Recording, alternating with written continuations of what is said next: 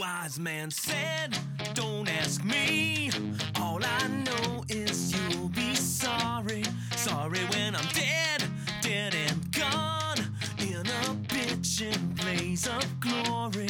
Holding a grudge can take a lifetime. And there's a lot that I got to say. I'll tell it to the world on my deathbed someday. Nah, nah, nah, nah, nah, nah. What is up, everybody? Welcome to Too Much Information with Sean Arnold. My name is Sean Arnold. Very excited tonight because joining me is, dare I say, a legend in Atlanta radio.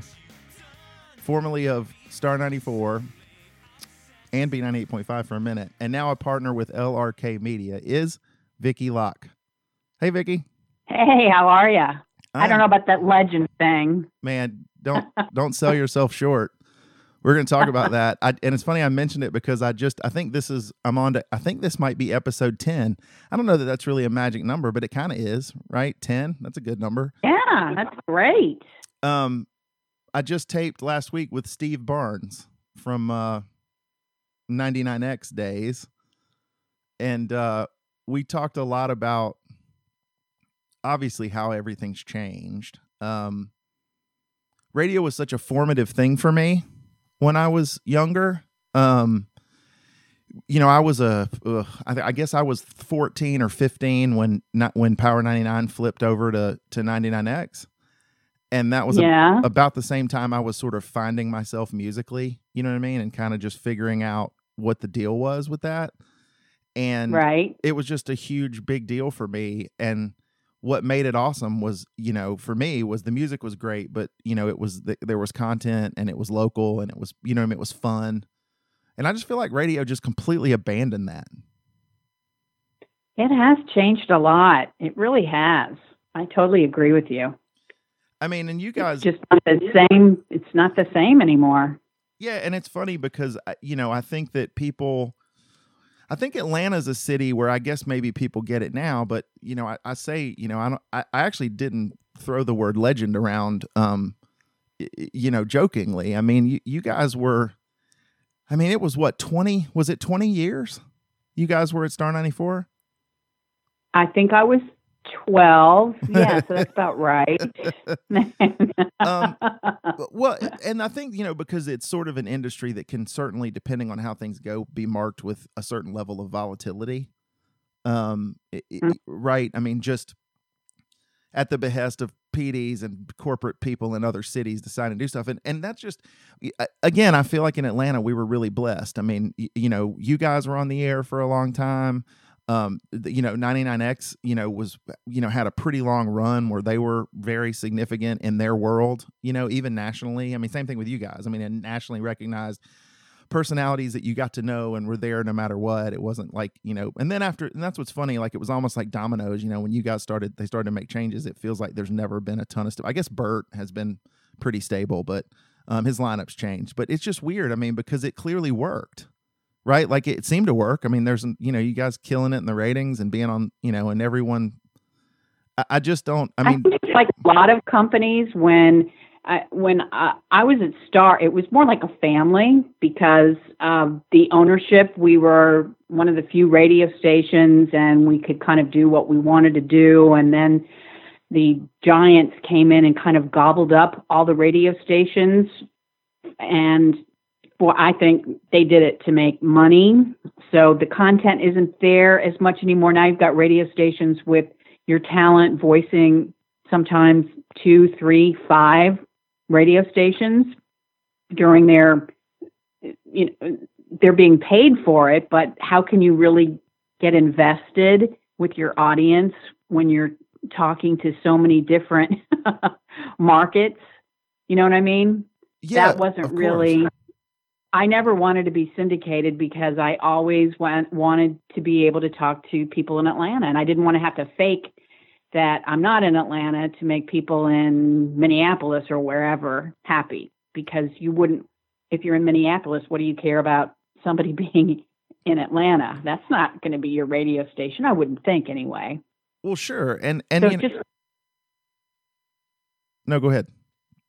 No, go ahead. I was going to say, well, with the, the technology, I mean, and I guess because just in the face of technology, right? I mean, it's one thing that, you know, before when you kind of had, well, if I'm going to go, this is the only medium, but with, you know, the iPod and now phones and all this stuff, I mean, people can effectively program their own radio station, right? If you're just talking about music, I mean, again, I'm a business person, so I look at this from a businessman's perspective or a business person's perspective. And it seems like the differentiator, right, which is what everybody that has any kind of product is looking for, is that it's the content that you're doing in between. Anyone can play the song. I could put songs on, well, I couldn't because I have licenses, but I could play songs on this and give it to people.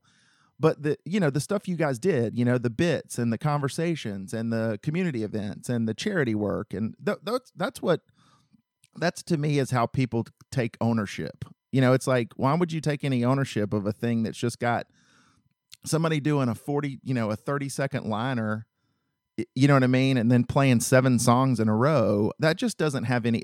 It's a bit soulless to me.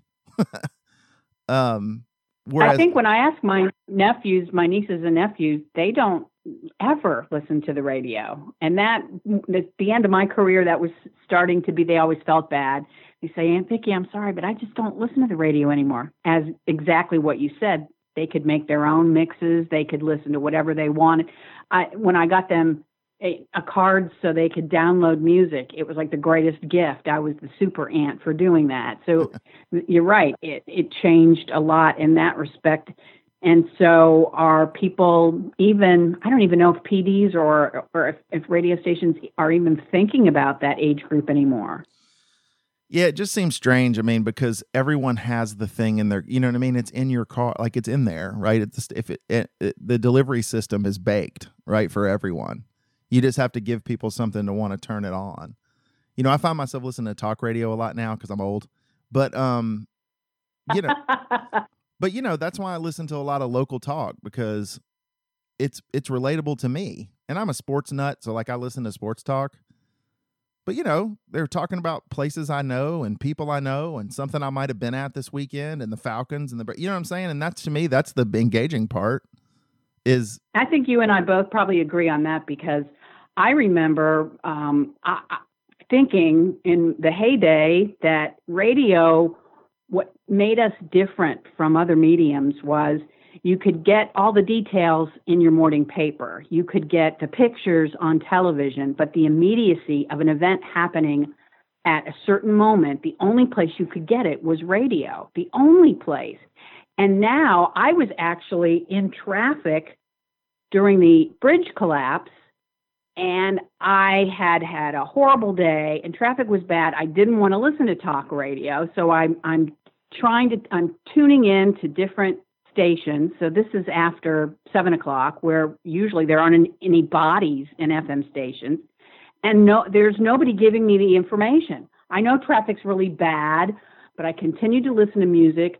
Not one voice told me what was going on. Now, had I gone to the news station, I would have had the information. But that used to be where the FM stations were just as responsible in getting that information to their listeners. I had to wait till I got home and see it on television before I even knew what was going on. Yeah, that's sad to me. It is, and it's crazy to me, which actually reminds me of something I wanted to ask you about. So what did you I know everyone did it, and I have a hard time remembering because that day was just crazy, but you mentioning that makes me think of 9/11. And I sort of feel like the entire radio community became almost a friend, you know what I mean? When no one knows what's going on, and it's obviously just shocking and crazy, but you know, everyone was on the air nonstop. It wasn't about the music. It was about the blood drives and you know what I mean? And all that. I mean, what did you guys do that day? I remember, actually, I've wanted to write a book about this, because I remember when it happened, I think that was the only time in my life I was really in shock. When you kind of knew that it was a terrorist attack, but not quite sure. I remember we got off the air off the morning show, and we threw it to CNN. And everyone at the station was just, I can't explain it. it was, we were there, but we weren't there. And then I went into the conference room, and we had a consultant there. And he started talking about what we needed to do to increase ratings or whatever, blah, blah, blah. And I just had to stop because I just felt my body wasn't really my body. You know what I'm saying? It's so difficult to describe how I felt that day. But I remember saying, and there was about 6 or 7 people in the room, and I said, am I the only one that I just want to go home and be with my family and get on the phone and make sure my family's okay? And the consultant said, well, it's your dime. And Mark Canoff, who was the general manager at the time, he stopped and he said, you're absolutely right. And he let everybody leave. Oh, really? And we were, Star 94 at the time was right by the Atlanta Financial Center, that at one point in time, people were saying that could be a target. Sure. So there was this mass exodus. And when we came on the air the next day, we took phone calls from people that were missing loved ones. We did not play a commercial for 5 hours. It was just, I have to give credit to Mark, programming-wise, that just, he thought we all needed to heal, to know what was going on, exactly what you said, to just be able to vent. So we got people that were in New York saying, can you please help us, this and that, and on, and we just had this big love fest, I guess, not only for New York, but obviously for people that were at the Pentagon as well. And you're right, it was, what can we do? What can we do to make this not necessarily right? We knew this, our nation, ourselves, we were never going to be the same again, but we all needed some kind of comfort. And if Steve and I and Tom and the rest of everybody on the show, if we just offered just a little bit of comfort to everybody that felt just like we did, just in shock, what has happened to our country, then it made us feel better. And you're right, we eventually got banners and we took them to all the cities in the metro area and let people sign them. And as soon as the airports reopened, we flew to New York and visited firefighters and police officers, and we went to Ground Zero, and and I'll never forget talking to firefighters that had not had a break yet. I mean, literally had not had a break yet. They said, what are you doing here from Atlanta? And I remember thinking, do you not know that the whole world is watching you? Right. And they had no idea. They're like, really? Wow, that's so nice that you would come all the way here. It was just one of those things, not just for me, for all of us, a life-changing moment in our history and our lives, and especially in media. I think you're right. We kind of did all come together, even if it was just for a brief moment. We did come together. Well, but that to me, though, is sort of the special sauce, right? Like, that's what's surprising, is that sort of, I mean, I don't want to say it's magic, but you're right. I mean, people need comfort. I mean, I was at my office and, and everyone was trying to figure out what was going on. And back then, it was like the internet was all jammed up because everybody was trying to, get online. And that was, I guess the internet was still fairly young at that point. And there was just a level of comfort. Now, with my background, I had a lot of tie-ins with the crew over at 99X, and they did the same thing. They took calls, they just, it was no commercials, no music really either. Right. It was just like, right. Let's just talk about it. You know what I mean? Let's just put it out there. But, and Steve and I talked about this the other day was, it's like the phones never stopped ringing all day long. Right. And that's when, the community and everyone just coming together, and that's why I feel about radio. I mean, it's entertainment, but there were elements of public service, and it's sad to me. And I guess because, again, radio was it played such an important role in my young adulthood and my youth, that it's a bit sad to sort of see where that you don't get that many places anymore, if at all. I don't even know if anyone even really, does that kind of stuff. It's strange. Holly was at CNN at the time, and her perspective is really interesting. My wife. I know Right. you know she's my wife, but just in case someone listening doesn't know. She had just done an overnight shift, like anchoring on headlines, and was driving home at 9 o'clock in the morning or whatever, and her pager goes off. It's like turn around, 911 or whatever.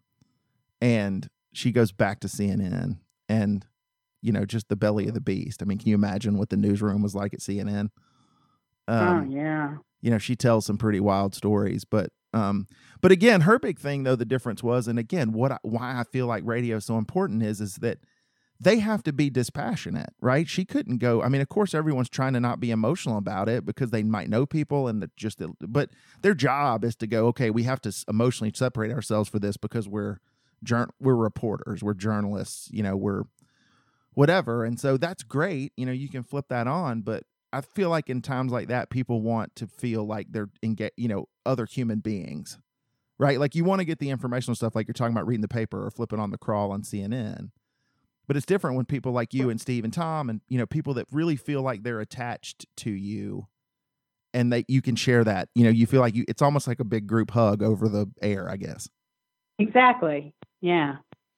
And that's why I think shows like, as I recall, I think after 9/11, Friends had this surge in the ratings. And I think, again, it was that comfort factor, those people on that show, even though it had been on for a while, I think it was just, okay, we all remember Friends and we all grasped at different things for comfort, I think, during that time. Yeah, and I know it changed me forever. I'm sure it did you and Holly as well. Yeah, and I think there's an urge for normalcy, right? And that's where, I mean, again, what you guys did for a living. Exactly. I mean, you're in someone's life, for 15 to 3 hours and 45 minutes, however long someone's commute is in Atlanta, every day. I mean, it's a part of your routine, right? And there's comfort in routine. I mean, I know, and I think it's probably true for any tragic event. I mean, I know after my dad died, and I was in a terrible place, like I was really ready for just something normal, like just something familiar to just get me out of this for a minute, even if it's a half hour or whatever, because I'm just out of gas, so I can totally relate. Was just, yeah. And getting back to that being a part in time that we were all together, was more of a brother and sisterhood, more of a family. Fast forward, I remember when wasn't there a tornado downtown Atlanta? Yeah. Remember that? Absolutely. So I'm watching something in it. I think there was a basketball game or something going on downtown, and it looked like that part of the ceiling was falling in or something. And anyway, I called the station that I was working at saying, you've got to get this information out there. I think there's a tornado downtown. And the PD was just like, no, we'll let the AM take care of it. Oh my and gosh. That was when I said, this isn't a job I want really anymore. If really you're going to just say we're going to pass, and that's the way I think it is now. Yeah, that's wild. So let me ask you this. Where were you before Star? I started at Power 99. Oh, wow. I was with Rick Stacy and Steve. I was there for a couple of years, and then Steve left to go to Dallas, and then he came back to Star 94, and I left Power to go to Star, and then Power very soon flipped to 99X. You killed Star by leaving. I killed it. Or you killed Which was Power a great 99 station. It was a great station. Leslie Fram she's a rock star. Oh my gosh. Yeah. The best. I love her so much. And then did you get a sense for the enormity, I guess, if that's the right word? Like, I mean, was there a point where you looked around and said, holy cow, this is kind of a big deal at Star. I just had fun, really. I don't remember thinking it was a big deal. I just remember wanting to succeed, wanting to be number one, wanting to come up with creative ideas and great giveaways. And it was a wonderful time in my life. It was great. And everybody was on the same page. We all wanted the same thing. Yeah, it's interesting. When did Tom Sullivan come in with you guys? Was he there from the jump? With Dave. He was working like the overnight shift, and then I can't remember at what point in time he came and started doing the crazy things on the show. So he went from overnight to being a part of the morning show, which was so wonderful because he's so talented and so funny and so perfect. Yeah, he's good stuff. Yeah. It's like hard to remember a time without him. Yeah, I just couldn't remember if it was like right early on or if you guys were around a little while before he started. It's kind of amazing though how the chemistry. I mean, I feel like that's such sort of the secret, like the 11 herbs and spices. You know, it's almost something you can't predict. Just whether or not when you get all these people together, is it going to actually work? I think you're right. That's when you put people together and you hope it clicks, and sometimes it does, and sometimes it doesn't. And in our case, it just did. Were there any things that really stood out to you over the years, like crazy bits? Things that we did? Yeah, or like I remember events? the Olympics. Steve and I loved we loved April Fool's Day. Just loved it. Oh, yeah. So we try to outdo ourselves every year. So I don't know if you remember, because, well, you probably do. You're young, but we had Deion Sanders on the show when he played football, and he was on every Monday to talk about the game. He was great. He would always bring guests in. He would call his mom and have her on, and he was wonderful. Well, we decided then he played baseball, as you know. Yep. Well, we asked Stan Kasten if he would come on the show and for an April Fool's Day joke and say that I've got a major announcement. It's only going to be on Star 94 with Steve and Vikki, and you've got to tune in at a certain time. And his announcement was that Deion Sanders was going to be the very first 3-sport player, and he was going to join the Hawks. And Deion was on, and Stan Kasten was. I remember Stan being so nervous, like, I'm going to really piss people off. There's people in the front office are not going to like it. We're like, no, it'll be great. And it was great. That was a great one. Then one year, right before the Olympics happened, we came up with this elaborate scheme. We even had Rob Stadler in on it, doing a newscast saying that some of the infrastructure in Atlanta was not sound, so we were losing some major participants. Like Great Britain was now not going to participate, and all these countries were deciding whether or not they were going to take part in the summer games in Atlanta. Well, what Steve and I didn't know was that Billy Payne was on the board for the radio station with the owners. And so he called and said, you tell them to stop this nonsense right now. And we got a phone call saying, hey, stop with the joke. And we just thought, yeah, no, we're going to continue. we ended up getting suspended for a day. Oh, my God. Even though it made news. It made national news, I think. But, yeah, we kind of got in trouble for that. We also got yelled at by it was before TMZ, so it was probably, what would it have been, the National Enquirer. One April Fool's, we said that O.J. Simpson was moving into some house off of West Paces, that we found the number of the house, the realtor. I mean, we made it sound like he was ready to move in. And they flew a reporter here, and they tried to sue for, I don't know what they were suing for, saying that, we told lies on the air. It's like, hey, it's April Fool's. So those were some of the things that we did that were just fun. And again, when I think back, we didn't have to worry about, okay, it's exactly 7:25, you've got to be into a break right now. I mean, we had the luxury of just kind of taking our time and doing what we wanted to do, and it was a great time to be in radio. It's kind of funny. I mean, I think this tends to be true sometimes for life, is that that the things that have a modicum of risk, granted, they can fail the most miserably, but they can also be the most fantastic. Right. It's just that little element of risk, right? Like that, and again, that to me, like, that's why, well, and it's funny that people get so bent out of shape because you see it now, and it's almost like the theater of the absurd is the thing that people still, it's like people, all these reality shows, it's just train wreck TV, right? That's all they're looking for is a train wreck. It was the original reality TV. It was real. And then when radio wasn't allowed to do it anymore, it became television. Well, sure. You'd have callers call in and with these outrageous stories or things like that were just so much fun.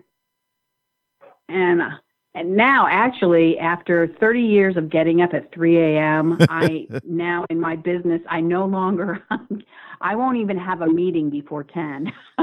Yeah, that's correct. I don't know that people really appreciate and understand. I mean, I guess there are probably people that are with you the whole way, but I know that sort of marrying into the business, if you want to look at it that way, that was really hard. I mean, when Holly was doing mornings, I mean, it's just, that's what she got up at 3:30. And it's almost a siege, right? Like it's weird. Your body doesn't like it. Well, and the other thing too that I don't think people understand is that they make the assumption that, oh, well, then they get off the air at 9 or 10 and they go to Nordstrom for a couple hours and then they go home and take a nap. They don't understand that there's still plenty of things to do, right? That you have responsibilities that carry, I can think of days where Holly do that and have a meeting after that and then have to go meet a client after that and then have a remote in the afternoon and then get asked to MC some charity thing at night. Exactly. And and then you go home, you grab a quick nap, which I was a great napper. I could fall asleep for 20 minutes and feel rejuvenated again, and then you're back out going downtown to do an event and you're ending up getting 4 hours of sleep. Yeah, and that's one thing.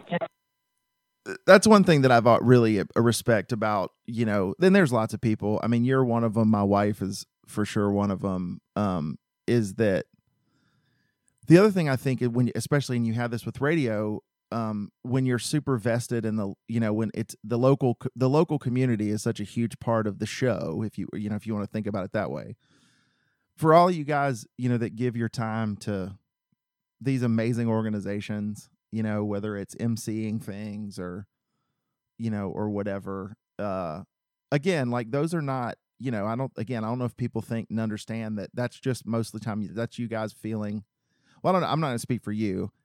I mean, Holly feels like she has a responsibility because of the fortune of where she is in her life. And she still feels that way, which is why she's constantly doing stuff.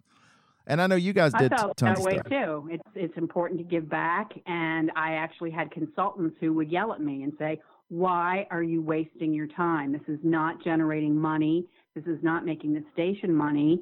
And I'd say, but I'm doing it because I want to. And I feel like I need to do this. I have a voice and I can help certain organizations. And people ask me all the time, well, do you just work for any charity? And I'm sure just like you and like Holly, I have pretty much a personal story behind every charity I've ever put my heart and soul behind. I lost a cousin to kidney disease.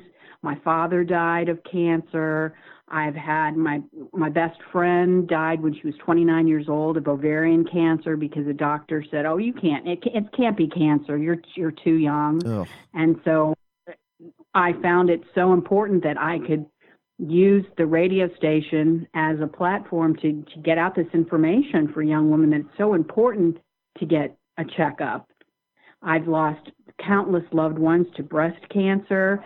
So I think yes, you can either, I think if you lose a loved one to whatever it is, you can choose to just do nothing, to be sad, to close yourself off to the world, or you can try to make it better. You can try to raise awareness. You can try to help someone else from making the same mistakes that my father made by not ever getting a colonoscopy. You know, just I have always, just like Holly, felt that I needed to do this.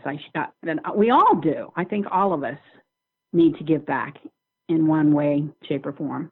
Yeah, it's. I think until people do it, I don't know how much people realize it sort of fills up your soul gas tank, or I'm not quite sure how to describe it, but it's very it's a certain amount of energy that comes along with helping, and I'm the same way. I mean, my dad, same thing, colon cancer. You know, and Holly and I do a lot of stuff with the puppy places, because you know how we are with those damn dogs. Since we have we run rescues through here like it's a dang hostel in Europe. But they're awesome. You know, I mean, I really enjoy it. Right. Did another interesting thing that I've talked to Holly about that I've always found is that Holly came up at a time in media, same as you, where being a woman, early on, I'm surely a pretty male dominated universe, probably still is to a degree, right? I sat in rooms being the only, I have a great story to tell you, but yes, I sat in rooms, Sean, with maybe 16 men and me, and they would tell me what women felt was funny. Oh boy. And I quote, I've had men say, women don't know what's funny. They need to be told what's funny. Oh my God. And I would say, what? Well, but you're different. Nobody else is like, you're just not the norm. And it would drive me insane. Now, this is the story that I usually tell to women conferences, but it was back in the 80s, and I'm in the conference room with about 8 guys.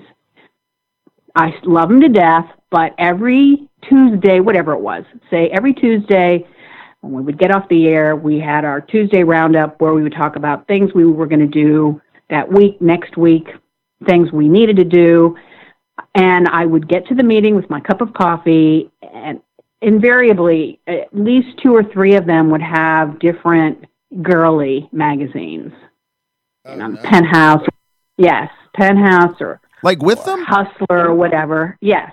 And I always taught, there weren't a lot of women when I started at all in radio, but I never once would ever let them see me cry, ever. And I knew, like the first day I said something, oh, she's a big baby, but then they'd like shove it in my face. I said, okay, that's not going to work. Then I tried to be nice. Okay, guys, can you put it down? Oh, she's going to cry again. I said, oh, my God, what am I going to do? It was driving me crazy. So I decided to go and get a stack of Playgirls. So our next Tuesday meeting, I had various pictures circled, and I had questions for guys. Oh, my gosh, look at this guy. He's not circumcised. Are you guys circumcised? And I'm telling you, I shut that down. Oh, my God. That is fantastic. But I've always felt that if you complain to somebody 9 out of 10 times, it's not going to work. It's going to come back to bite you in the butt. It shouldn't, but it did to me. So I had to find other ways of seeking solace or getting revenge, if you know what I'm talking about. And in that case, it worked. Yeah, and here's what's so interesting about, again, just trying to look at it dispassionately. I mean, I think about y'all's show. I think about the Morning X. I think about the Burt Show. I think about Barnes and Furfer, Dave FM.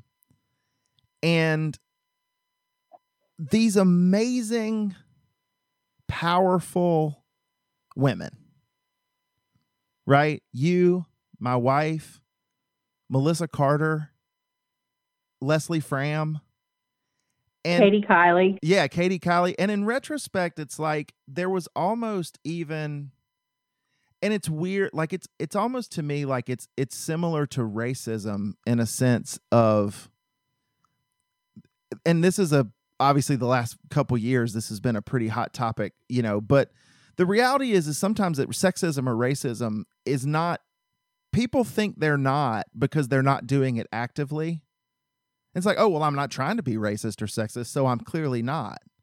But it's those sort of ingrained, you know what I mean? Like if you believe it and you're not doing it. And I just think about, on these shows where there would be times where I would hear, well, why are you stepping on her? You know what I mean? And it just seemed to me, and maybe I'm wrong, this is not a shot at Steve Barnes or Steve McCoy or Bert or any of these people, but it just seemed like there were circumstances where it's like, well, I'm going to step on my female co-host, because I can, and it's no big deal, or I'm going to take this bit over, or I'm going to, sort of push them off to the side.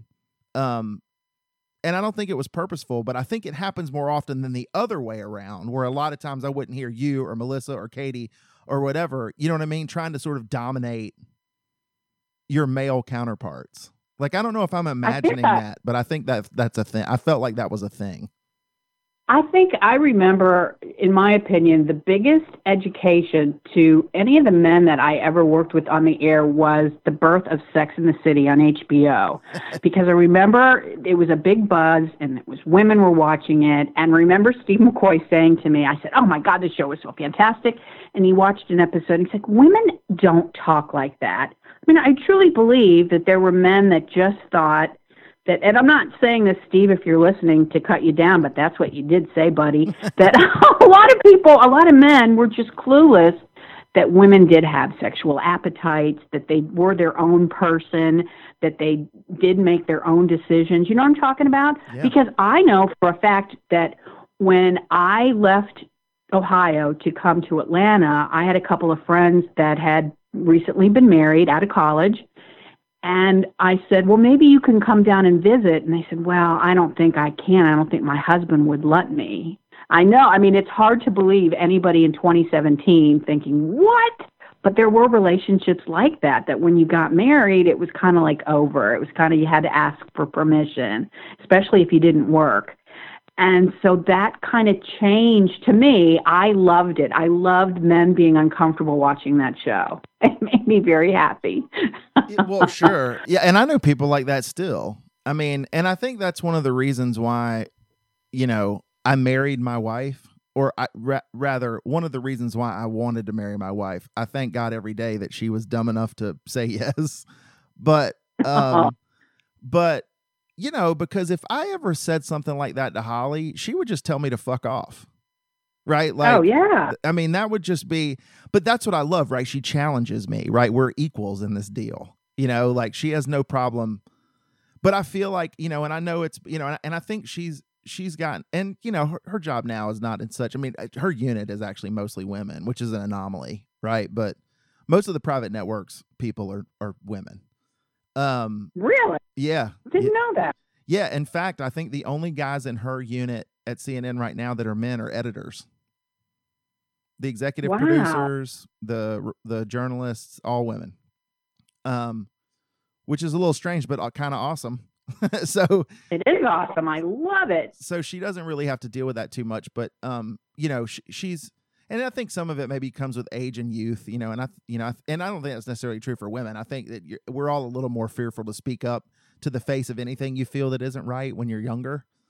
But it's just, that's one of the things I loved is just that she's got bullets for you. You know what I mean? Like if Mike always tells people when he proposed to me, I said, well, I've got to tell you something. And he's thinking, oh my God, what do you mean you've got? I said, I'm not going to change my name. And he said, oh, I thought it was going to be something I needed to worry about. Now, not a lot of guys would. I mean, I've had arguments with my two brothers. They're like, nope, that's just not the way you do it. I'm like, why? Explain to me why. I said, there's no law. It's an archaic rule. Not a rule even. It's just something that women have done.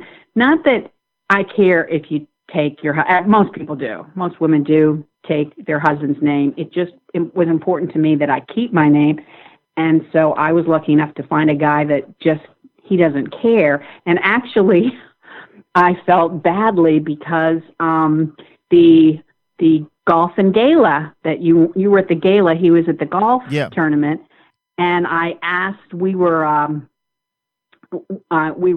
hosts of it. Host and they said, "What would you like written?" And I said, "Would you put on the host committee? It's Vikki Locke and Mike Hughes." And I just happened to look at it just before you called today, and it had Vikki Locke and Mike Hughes Locke. Oh, like, that's so fantastic.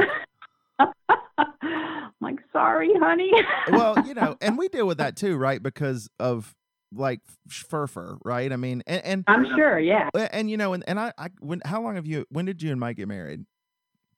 91. Okay, so so a little like with my situation, Holly was already a known commodity, right, before I came in. And most people know this, is there is the continuity of name in y'all's line of work is important, right? So she was never going to not be Holly Furfur on the air because she's always been Holly Furfur. And with a name like Furfur, it's like, why would you trade it something that is as cool and sexy as Furfur for Arnold, which is like the most white bread. It's not ironic that there's a bread company named Arnold, because that's the most white bread name you have. I mean, don't get me wrong, I love my dad and I love my name, but it ain't that exciting.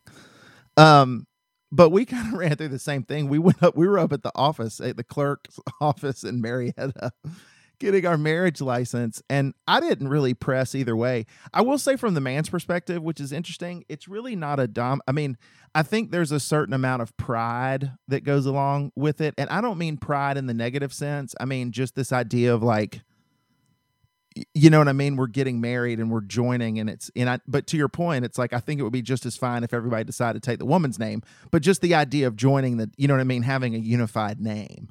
I get that. But she got up there and all of a sudden like had a minor anxiety attack, because she had said, I'm going to change my name. And I'm like, okay, well, whatever you can do. And she would be like, I can't change it. I'm not going to change it on the air. And I'm like, no, I mean, why would you? That would just confuse people. That's dumb. And I'm like, really, I don't care. And she got up there and like all of a sudden all of her plans went out the window. Like, am I going to drop my middle name? But I kind of like my middle name. And now I don't.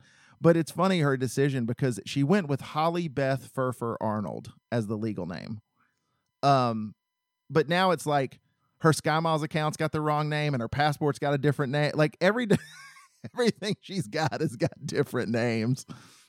And even 10 years later, it will occasionally like when we flew internationally not too long ago, and she's got to do this thing to try to reconcile her passport and her Sky Miles account, because to make sure she gets miles and stuff. And it's just, but you're right. It is kind of a ridiculous old like custom when you think about it. Right. Well, I remember I was 6 years old. I have two brothers, and I remember going to a wedding or something, and they said, and now she's Mrs. Such and Such. And I asked my parents, I said, why is she not whatever? And they said, oh, well, when you get married, you have to change your name. And I remember, I swear to you, I'm 6 years old. I said, I will never do that. I want to be Vikki Locke. What? And I remember going, Daddy, can I be? And he goes, you can do whatever you want. Now, my mom said she forgot about it, but she thought, oh, this is a story I'll tell you on your wedding day, and we'll laugh. Well, who's laughing? Didn't change it. No, I stayed that way. There's a cool thing that I don't know if you saw, or that you've seen before, and I'm so mad I cannot remember the artist or the actress. But I was just reading something on their Wikipedia page, but basically her husband, when they got married, so let's just say her last name is Smith and his last name is Jones. She changed her last name to Smith Jones, and he changed his last name to Jones Smith. Really? Yeah. So they both have hyphenated with their original name as the lead, right? Like their birth name, and their spouse's name hyphenated and tacked on to the end. Well, aren't Angelina and Brad's kids Jolie Pitt? Don't the kids share both their names? Yes, they do. I mean, but they obviously didn't change their names. But this was just the two people, and I think it said in the article that they did decide on which hyphenation order the kids were going to be. They did make that call, but I thought that was kind of cool, right? Like that's some compromise, right? A little give and take. Yeah. But you can't remember who it is. No, I can't. I'm the worst. That's the other thing too, that like, this is fascinating in general. I think you're one of the greatest that's ever done it though. Like you're this sort of grasp of pop culture. Like, you have, so are you a consumer of pop culture? Like with television and all this stuff, or did you do it because it obviously is such a huge part of the radio shows that you did? You had to be able to talk about those things. Did you feel like you were doing research, or did you just consume it all and then were able to talk about it? I started out as I wanted to be the next Woodward and Bernstein, or Woodward/Bernstein, one of the two. Right. I started out in talk radio, and believe it or not, at one point in time, I was so consumed with politics that I'll never forget people were saying, "Who shot JR? Oh my gosh, who shot JR? Who do you think it is?" I didn't know what that was all about. No way. And I was like the only person, and I said, "Oh my gosh, what's wrong with me?" Then when I got the job on an FM station, and it was more about pop culture, I consumed that just like I did politics at one time, or I would have with sports or whatever. I just felt that it was my job, that if somebody came on, if there was an Adam Levine and he came on the station and I needed to know, was he married? What was his favorite color? What he liked to have for dessert? You know what I'm saying? Sure. I just felt that was my job, that I needed to. So I did try to consume it. And it kind of stuck a little bit. I still get magazines. I still watch Entertainment Tonight, not as much as I used to in the past, because now I do other things. But yeah, and I did. Unfortunately, I couldn't do that with math to save my life. But yeah, talk about Beyonce's Lemonade, got it covered. Oh my gosh. It's so, Holly and you are so, she's the same way. Like there's no math. She'll ask me like, what's 10% off of $100 item? And like, I'm sorry, honey, but it's just not her thing, which is fine. She is awesome at just about everything. It's nice that she has a flaw, to be honest. But it's funny how that, but she's the same way, like the trash magazines and stuff, right? Like she still reads all that stuff. They've even got a deal in the neighborhood. This is actually kind of smart. I think I praise their efficiency, where everyone has like a subscription or two and they go mailbox to mailbox. So everyone doesn't have to buy. Great idea. Yeah. So what happens? I'm going to steal that and do that in my neighborhood. Yeah. So she's like, hey, like Friday night or Saturday night, we were getting ready to go to the True Colors Gala, and she goes, "Can we swing by Angel and Rob's house? I need to drop off magazines." I love it. And they just move in a rotation around the hood, so everybody doesn't have to buy, 40. I'm like, save the trees, save some money. It's a win-win. Yeah, perfect. And she still loves the paper magazine though too. I'm like, why don't you just get the iPad subscription? And she's like, I like to be able to turn the pages. Are you still like that? I do too. Yes. I did get a Kindle finally. I always said no. I love books so much that it was almost, to me, a good book is like a present. It's like a perfect gift, and I want to be able to hold that gift. But now I've kind of gotten into the Kindle. Still love reading, but it's so much easier to throw your Kindle into your handbag than it is to a 600-page book. So yeah, I've kind of changed my way. That's kind of my jam, is reading. I read 30, 40 books a year. What have you read? What do I need to read? Oh my gosh. I mean, what are you into? Like, do you read fiction, nonfiction, anything? Like, I love a good novel. I want to escape. Have you read 11/22/63 by Stephen King? I have not. Let me write that down. It's 11/22/63. Yeah, it's my favorite. Is that a date? Yes. So it's the date that Kennedy. November 22nd. It's the date. Yeah, the date Kennedy was okay. shot. So I'll give you a quick premise on it. So this can be kind of like a Sean's book review for anybody that's listening.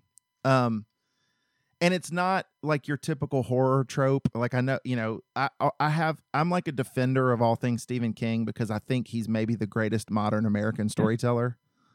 And he doesn't just do horror books, right? Like, I mean, I don't know if people know that Stand By Me, The Shawshank Redemption, Stephen King, right? So, the premise is that there's a guy in Maine, shocker, that's like a school teacher at this school, and this all happens in the first 15 pages of the book. Just a high school English teacher, I think he is, and he goes to this Greasy Spoon kind of diner in town that a lot of people don't go to anymore because they think the guy that owns it's kind of a wackadoo, and but it's his routine, and he goes and talks to this guy. Well, he shows up, and sees the guy one morning, and he sits down, orders his breakfast, and he's eating breakfast, and then the guy comes back like 5 minutes later, and he looks awful. He looks like he's aged 10 years. He looks really sick, and he can't figure out what's going on. So basically what the guy tells him is he found out that in his pantry of this diner, if you walk to the back, you'll find an invisible staircase, and when you walk through it, you come out on this exact day in like March of 1960. In the town in Maine, if you go through the portal, you always land on that exact time on this exact day in March of. So there's a time, like a wormhole, if you will, in science, or a time traveling hole in the pantry of this diner. So the guy has figured out, or the guy tells him, because it turns out the guy's dying, and that he thinks that if somehow they could stop the Kennedy assassination, history would, because if Kennedy doesn't die, then Johnson doesn't become president, and we probably don't get deeper into Vietnam. So he's just trying to imagine all these terrible dominoes that fell in the wake of Kennedy being killed. And he's got cancer because the reality is whenever you go back in time through the portal, no matter how long you stay in the past, when you come back through the portal, it's only been 2 minutes. So if you go back in time for 5 years and come back, it's 2 minutes later to the people in the present. Oh my God. So he had gone back in time and gotten sick because he was going back trying to figure out this Kennedy thing, and he came back 2 minutes later, but really it was a couple years, and he'd gotten sick in that amount of time, and he's dying, and he knows it. And he tries to convince the school teacher he needs to take up the mantle and go back and try and save Kennedy. Because you're going back with the knowledge of history, right?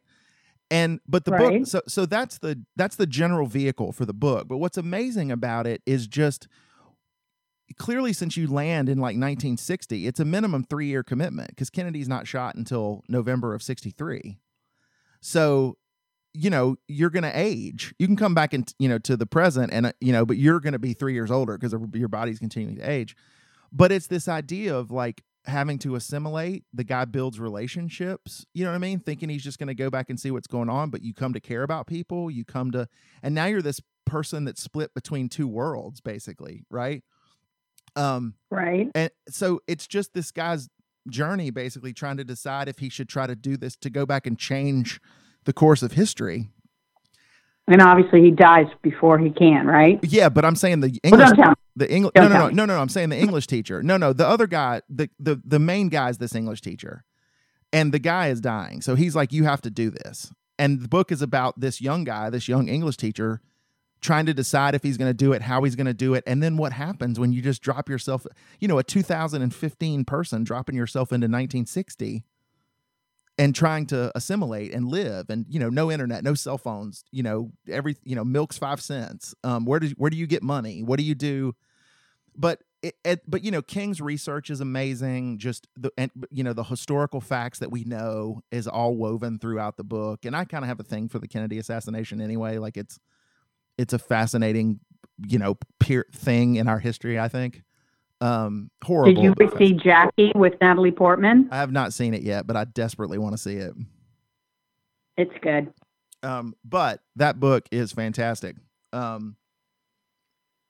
If you, the other thing too, if you come over, we put in the next time you guys are at the house, we put in a chalk wall, in the kitchen. We did chalk paint. Yeah? And right now is favorite books. So anytime any people come over, we ask them to just write their favorite books up on the chalk wall. Have you read The One and Only Ivan? No, I haven't even heard of it. You can read it. I read it on a plane. It's a short read. And you'll love it because you and Holly both love animals. but it's about a gorilla and his life and how the gorilla and the other animals feel when they're caged up. I absolutely loved it. You'll probably love it more than me, but it's an easy read. The one and only Ivan. I think you'll love it. I will. It sounds awesome. So anyway, go write it on the chalkboard right now. I will. And thanks for that. So the point of it is I read so much because I actually got taught it as a mechanism because when I lay down at night to go to bed and the lights go off, my brain turns on. I mean, my mind starts to race, right? I start thinking. Me too. I cannot. Exactly. I can't turn it off. Yeah, and I don't know if you've ever tried this, but one of the things someone gave me, and I do it now religiously, is I read every night when I get in bed. And believe it or not, there are biochemical things because you are sort of quasi-prone, you're in bed, which is a normal place to sleep, but your brain is preoccupied. And that effectively, it's almost like running a dog, right? That's really like you're draining the battery, like the last few minutes of battery in your brain by reading. And then when I start to get tired and heavy-eyed, right? When reading, and usually for me, it's between 45 minutes and an hour, I just put my book down and turn off the light. And it makes it 100 times easier for me to fall asleep. So give it a shot because I'm just the worst. I'll just lay there and toss and turn for like an hour and a half. If I don't. Well, I turn the TV on and I put it on for 30 minutes. I set it for 30 minutes sure. And I put some stupid television show that it's just, but as long as I look at it and it as boring as it is, I'll be asleep in 5 minutes. And then the TV will shut off. Well, that's good because I can't do that because the flashing lights wig me out on the TV. Oh, really? Okay.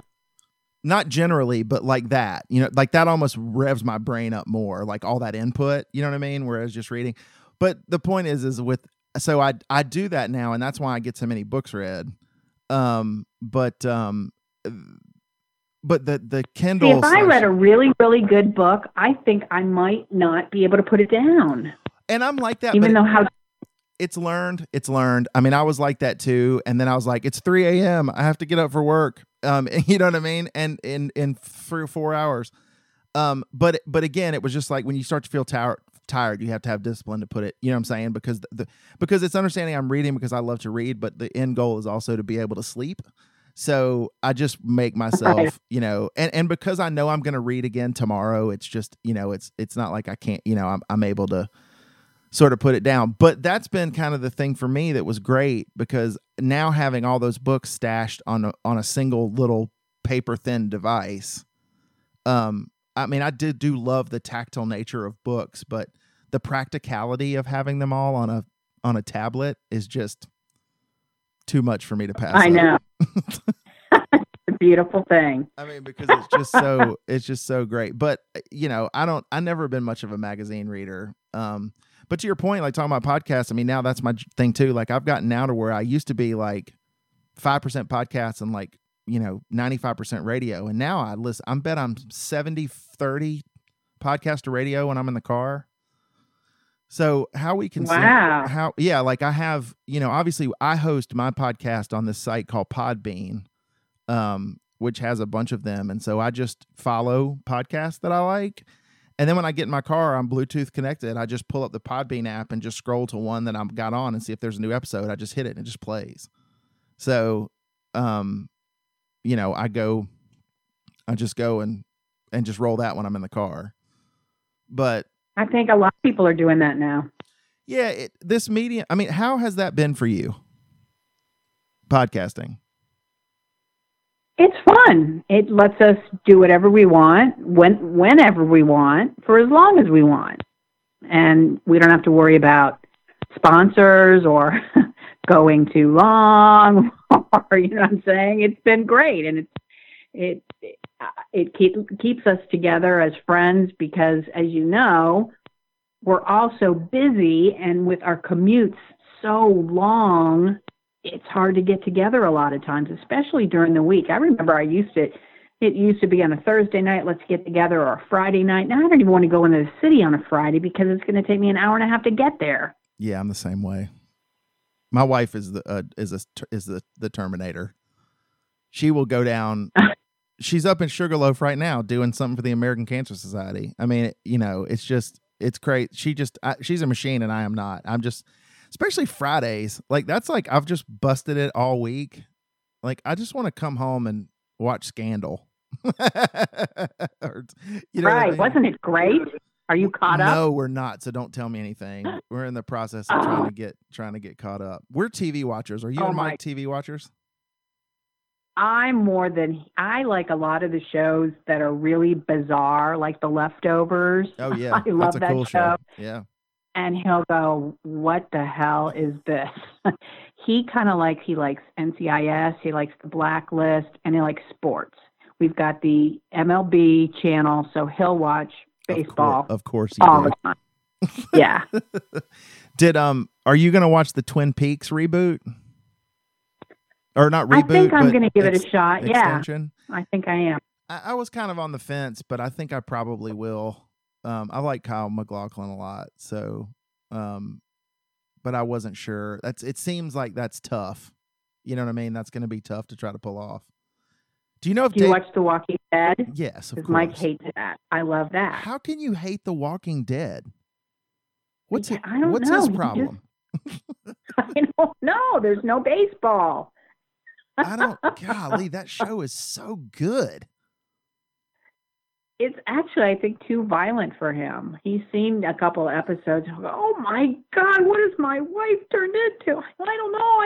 I love the show. Too violent. I wish I could repeat some of the things I heard him and Fred Khalil say to one another at the golf course the other day. Oh, yeah. They call each other. Yeah, they have a very fond saying for one another. One of the yeah, indeed. Because the funny thing was Mike I was talking to Fred when Mike walked up and I couldn't see Mike, like he walked up behind me and he yelled this particular phrase out and I actually thought he was talking to me. You're like, what did I do? I know. And then I was like, oh, he's talking to Fred. That's fine. But whoever see my posts on Facebook, anything that has to do with Mike, Fred will usually say hi to CS. Yeah, yep. And no one else knows what it is, but you do. Yeah, I do now. That's the other thing I love about podcasting is I can swear. So the funny I know, you're right. Yeah, so the funny thing a funny thing happened on the way to the iTunes submission store. And I just like I like swearing in the right spots. I think like any other word, just like the right time to use a word for emphasis or whatever. But I was like, do I want to do that? Because the podcast, and I don't know who'll listen. And I tried whatever, but I'm sure a few still snuck. I mean, I think I dropped an F-bomb earlier when we were talking on this, but I got slapped with the E, the explicit tag when they put my podcast up on iTunes. I got the little E out. That'll happen. So, I just said now I'm going to get my money's worth. If they're going to all be E's, I mean, I'm not going to just, I'm not going to try to watch it. I'm just going to let it fly. Because there aren't levels of E. It's just E or not. So, fucking iTunes. But do you guys do you find that with podcast, I mean, do you feel like you guys take advantage? I mean, I've listened to one, I just listened yesterday driving home actually from baseball. I listened to the Barry Manilow episode, which I think is the most recent episode. Yeah. And do you find though that doing that, like it's hard to break out from your convention? I mean, obviously, you did it in a very professional, very structured kind of environment for so long.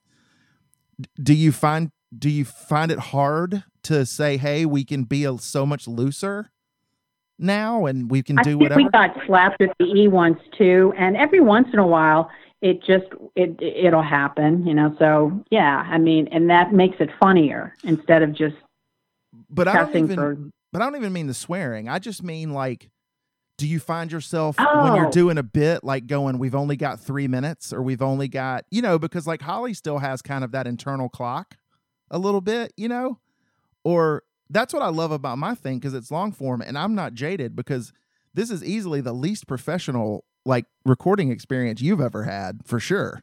So because I am not a professional, I'm just talking, right? You are a professional. I mean, you kind of sort of are. Well, I mean, only by sleeping with a professional. That's the only way that I have any sort of, but you know what I'm saying? Like, I don't, my whole idea for this podcast was the idea that I wanted to be long form. I wanted to talk to people that I respected and thought were really interesting, and that we could just do whatever we wanted. But I don't have any background of that would prevent me from asking a question a certain, you know what I mean? You understand what I'm saying? Like, I've never operated under any rules. So I just didn't wonder if when you guys were podcasting, you find yourself going, well, we need to do a bumper here, and then we need to do 4 minutes, and then we need to talk about this, and then I need to do a stop set, and then I want to have No. It's just, we all get together, and usually somebody brings lunch and we just sit and just bullshit until like an hour or so. Vikki Locke swear word. Somebody write that down. Oh my God, Mom, I'm so sorry. I'm as happy as I've been all week. Vikki Locke just said bullshit on my podcast. I also have to say that laugh, that's what I was going for. I think you've easily got the best laugh in the last 30 years of Atlanta radio. I was listening to the Manilow interview, and I'm so mad I was going to write it down, but I was in my car, but something tickled you. And I mean, it got you good during that show, and you got to laughing, and it was magical. I'm going to have to go back and listen to it now, because you just got that big, like, I'm having a good time laugh. And isn't that the best? Isn't it just great? That's one of my most fun things to do is laugh. It's like, it just makes me happy. Yeah, it absolutely. I mean, I laugh at myself, right? Like, if you on here, if you ever listen to my podcast, before I'll even give the audience a chance to acknowledge that it's funny, I will already be laughing. I know. And it's nice because I used to laugh at a lot of Facebook postings. Yours still make me laugh. But then I try. Lately, there's just so much, just people being mean. And I'm like, no, I don't need this. I want to be entertained. I want to laugh. Yeah, it is. And I think science tells us now that there is some therapeutic value, right? I mean, whether it's the releasing of chemicals or whatever, but there's just something great about it. That's why I say that I don't go to stand up enough. I'm this person because I love stand up. I mean, I watch specials and it's like once or twice a year, there'll be some event or something, and we'll end up at the Punchline. And I'm sorry, Jamie Bendel, who was supposed to do the podcast at some point. And we go, and I'm like, how do we not do this like once a month? Tickets are like $15. You know what I mean? You go in and listen to these amazing, because that to me is so different than rock and roll. If U2 comes into town, they're going to play it like the Dome. But you get these comedians that you would think, these monster comedians that are just in this little room, sharing space over, or in the, now that they're in the back, in the auditorium back, or at Landmark Diner.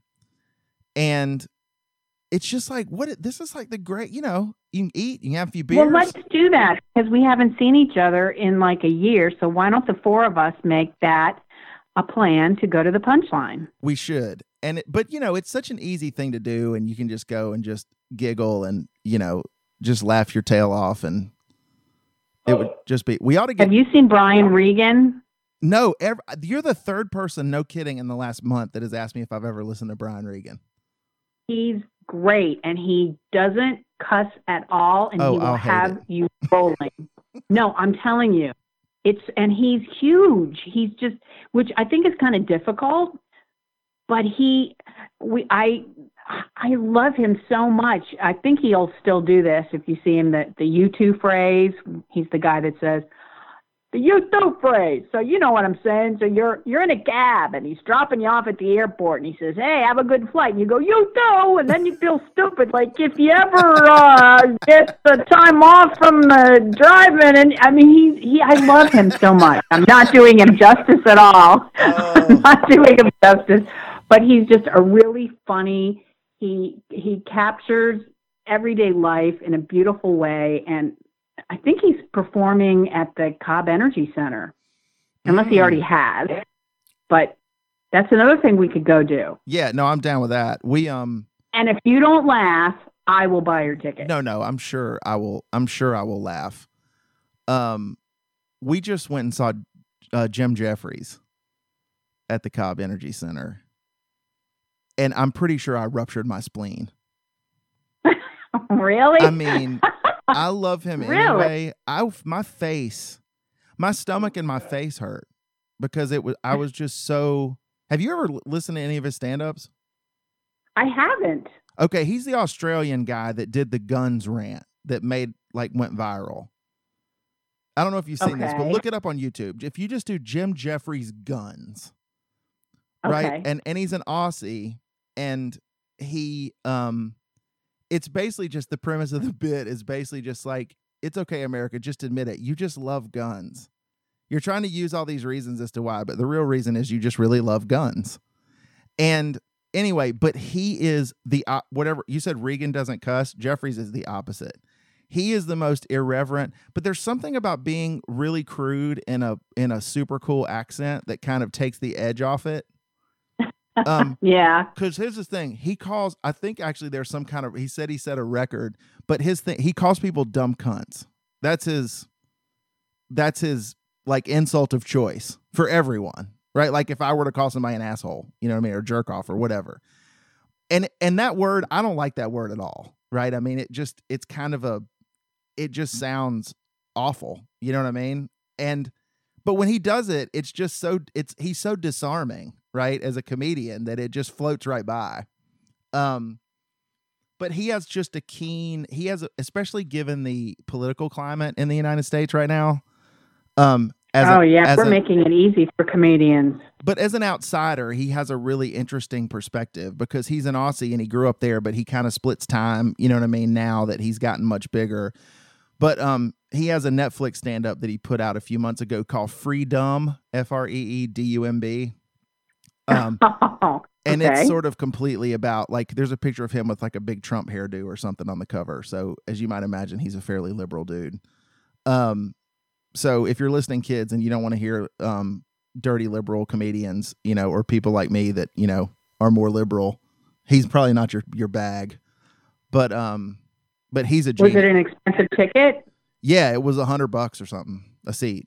Really? Yeah. Wow. Okay. But that should be our new thing because now I'm trying to, and the bigger acts I go see, but we definitely should try to go to another. We all ought to go to a comedy show, but check out his stand-up. You should get him on your podcast. Yeah. You know what's funny about the podcast? And again, like this is what's interesting because before Holly, which I don't know how much you know about my background, but I worked with a band. I was with a band back in the day. And that's kind of how I got into the Atlanta radio scene because we had a deal. We got signed by Capricorn and we had a song on 99X for a minute and whatever. And that's how I got introduced to Holly was through people in the radio business. Because she would fill in for Leslie at 99X. And she met you and you were the guy in the band? No. After the band days, I actually went to see a musician buddy of mine play. And that's right when they'd started the Barnes and Furfer on Dave FM.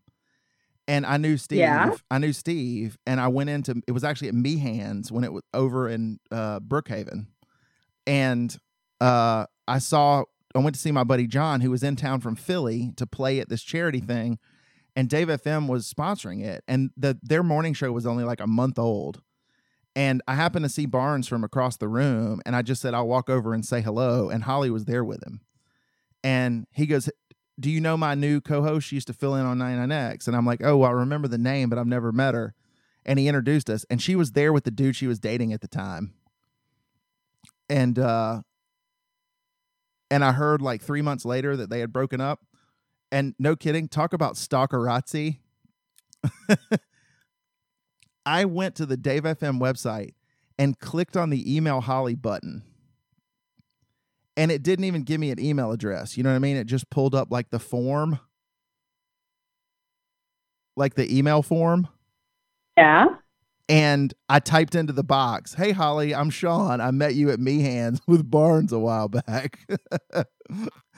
And she responded to the email. So she must have remembered you, obviously. Yeah, I think more she asked Barnes, like, who is this? And Barnes was like, "That's my buddy," or whatever. That's a guy, we met him at the thing. But then when I confirmed that she was single again, I asked her out. And I did the most emasculating thing you can ever do on a first date. I went to a Tori Amos concert. Oh my God, that was love. We met at Shout for sushi, and then we went to Woodruff Arts Center to see Tori Amos. And 5 months later, I proposed. That's a true story. You proposed in 5 months? Yep. Wow. And then we were engaged for a year, and we just had our 10th anniversary. So, congratulations. I know, crazy town. But that was just, but anyway, so I was always around the business. And the podcast thing was all because of this idea of being able to have these conversations that are interesting to me.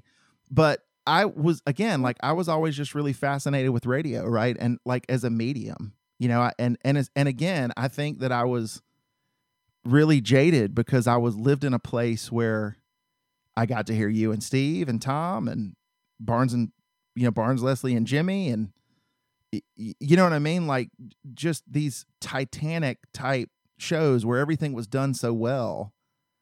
That was always kind of like a bucket list, or not a bucket list, but you know how people wanted to be actors or sports stars or whatever. And I had already been a musician, so I didn't really need to check that. But I was like, God, I think I would love to do that.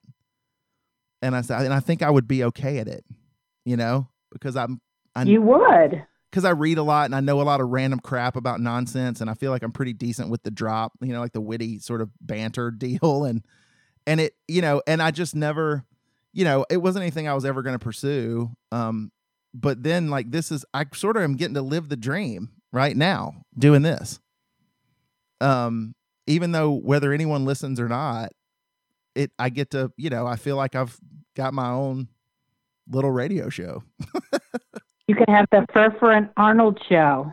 Well, she's going to be on at some point. We've kicked that around. I have a couple of ideas for other podcasts that I think would be really, really fun.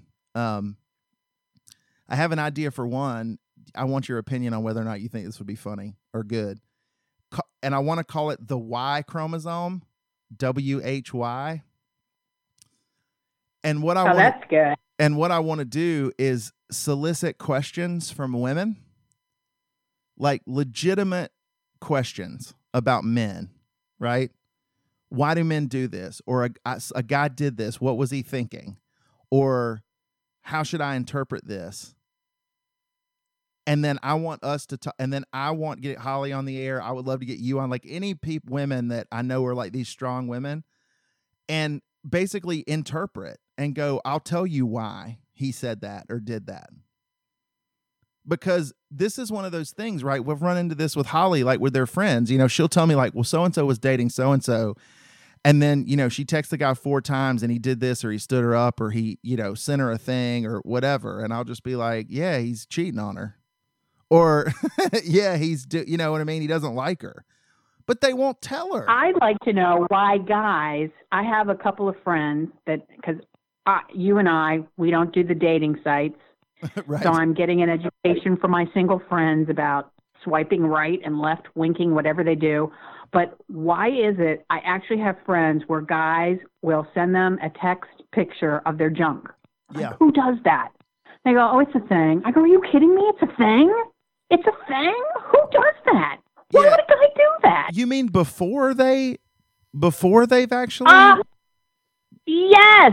So answer me that, Sean. Okay, I can tell you the answer to this. So, okay.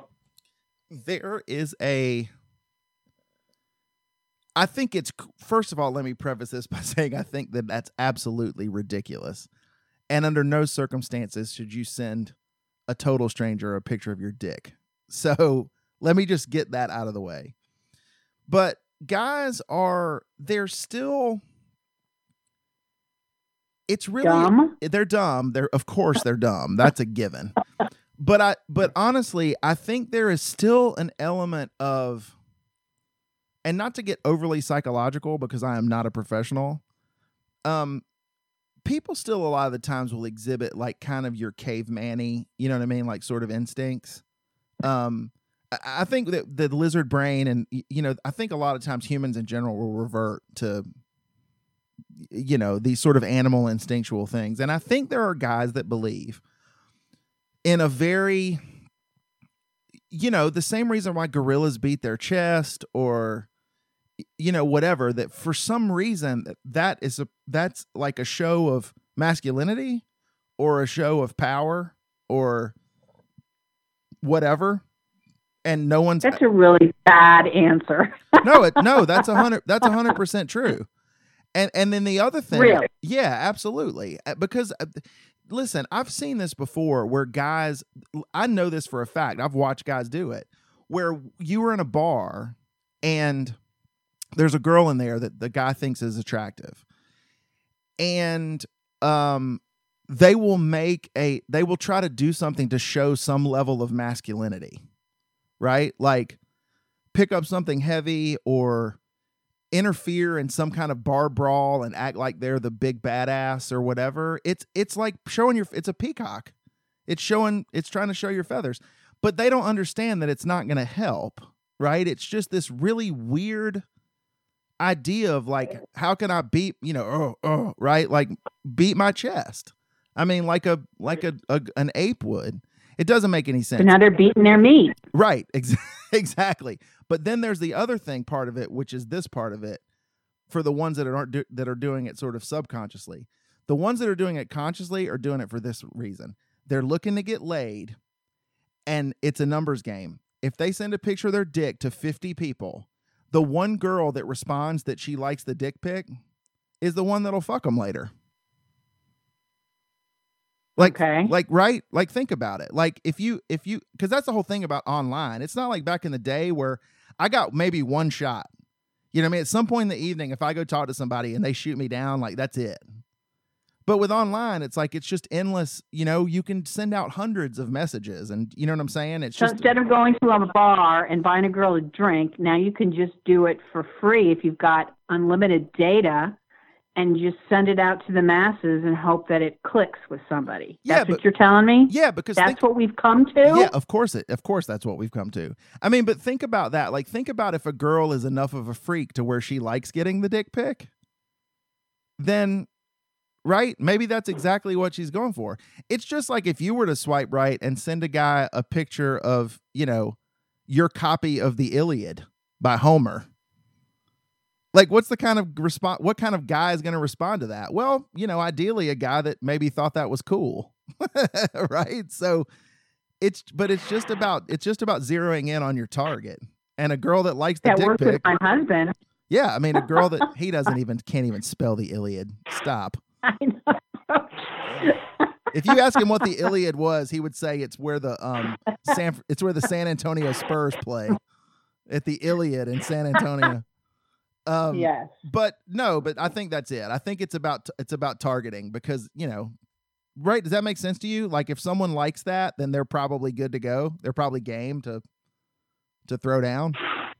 Yes. I find that so strange. Dudes are shameless, Vikki. Like guys are, and I'm bad because I was the like sensitive-ish dude that had tons of girlfriends. You know what I mean? Growing up. Like you're with Holly, so obviously you evolved. No. You would never have, yeah. No, okay. I'm saying when I was younger, I was the guy that was like, that had the girlfriend. And when they would break up, I would like talk to them for hours about how it's okay. And I never was that guy. I never was that dude that was like, you know, the sort of like drunk frat guy buckhead dude that, you know what I mean? That was just out trolling for getting laid later. That just was never my MO. But I was weird, you know, amongst sort of my compatriots. I mean, I know lots of people that kind of that was their deal. But anyway, I just think sort of the honest, unabashed opinion. I think people tend to temper their comments with their friends. Like this phenomenon, like this whole, I have this argument with Holly like once every 6 months. This hypothetical situation of if you've got a girlfriend and she's got a boyfriend and you confirm that the boyfriend is cheating on the girlfriend, do you tell her? Oh, God, no. See? What do you mean? How can okay, you this not? is true story. Dr. Phil, before he had his TV show and he was his claim to fame was Oprah, and he was doing a lot of book tours, he was always on the show with Steve and I on Star 94. So he came on and he would counsel couples. Well, I had a friend, Mike, found out that he was friends with the guy she was dating, and he found out that he was cheating. So I tell this to Dr. Phil, and he said, absolutely not. He said, love is blind. She probably knows, or she will know, but if you tell her, it will ruin your friendship. This is basically what he said. So I waited a month. I waited 2 months. We had always made a pledge to one another.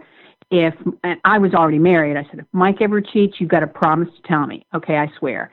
If I'm ever dating a guy and he cheats, you've got to tell me. So I remember that's in the back of my head. Well, I decide, okay, before I just tell her, I'm going to get all this evidence. I found the girl's name. I got her phone number. I found all her background. I knew because he was still cheating on her during this whole time. So I finally call her and I say, I've got to tell you something. Remember, we always made this pledge to each other. Yes. So I tell her the story. She goes to him and he says that I'm crazy, that I'm making this up, that I'm jealous of her. Long story short, she and I had been friends for 15 years and she just started to date this guy.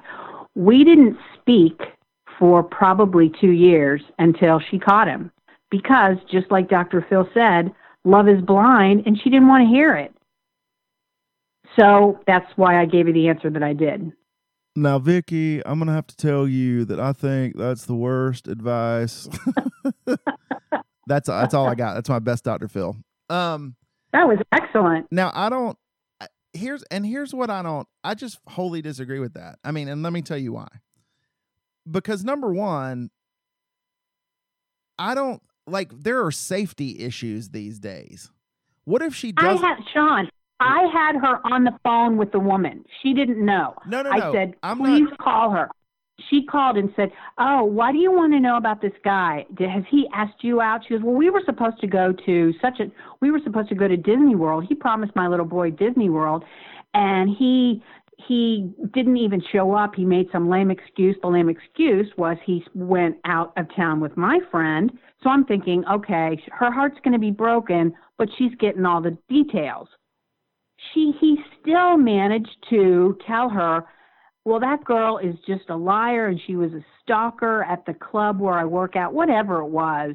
I'm just telling you, Sean, I had there's no reason in a court of law he would have been put away. But in the court of love, she didn't see it that way. No, but here's the thing. This, though, is for me, like, it's not so much about, it would be more about my own conscience, right? It is the ability to just go, because, like, there's diseases, there's all kinds of things, right? Like, I would feel so irresponsible. What if he, you know what I'm saying? Like, he could hurt her, he could kill her, right? He could give her HIV, right? So my thing is I just have never understood. And maybe I'm a weird example and guys in general are different than girls. Like, I could MF my best friend. I've done it before. And we've gotten into a fist fight in his front yard, and 12 hours later, everything's fine. So that's a thing that's a little different, I think, with men and women. But I just would not, if she doesn't appreciate the fact that I was looking out for her, I just don't know if that kind of friend. She does now. She does now. But it's like, what's the, I mean, if you were in that situation and then she found out and came back to me, I'd be like, I don't know if we all want to be friends with you anymore. Like, I was trying to look out for you and be a friend, and you just like wrote me out of your life. Fuck off. Like, I just don't get that. I have a hard time as I get older finding any circumstances where honesty does not make a lot of sense. Well, if you tomorrow said to me, I think Mike's cheating on you, there is no way I would believe you. Well, I would say, because I love him. Well, I'm just thinking how she was thinking. yeah, So no, in no. my head, I wouldn't do supposition. I'm talking about if we've got some confirmation. I'm not just talking about throwing wild ass things. Like if somebody and I says this to did me- have confirmation. I'm just saying, but this would be a great conversation to have because, like I said, if I had to do it over again with her, I would not.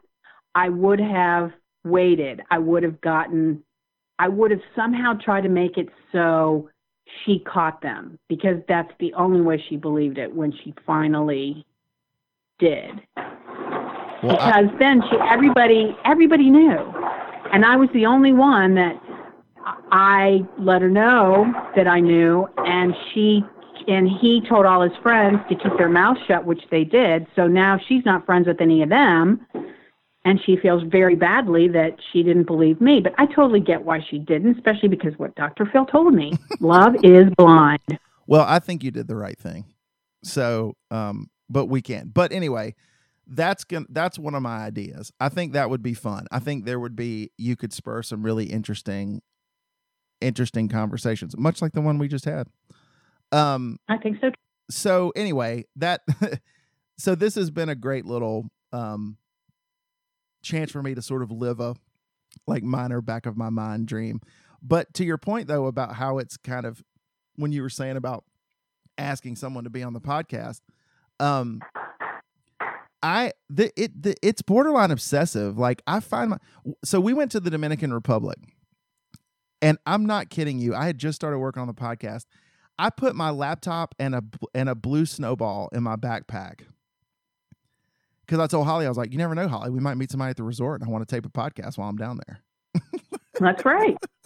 And like, it's kind of ridiculous because now my travel bag weighed like 1,000 pounds, but because I've got gear in there, which of course I never actually taped anything, but I've got now to where I'm pretty, like I run into people a fair amount, and just, I mean, obviously at the True Colors thing, don't think I wasn't hitting up for some celebs to be on my podcast.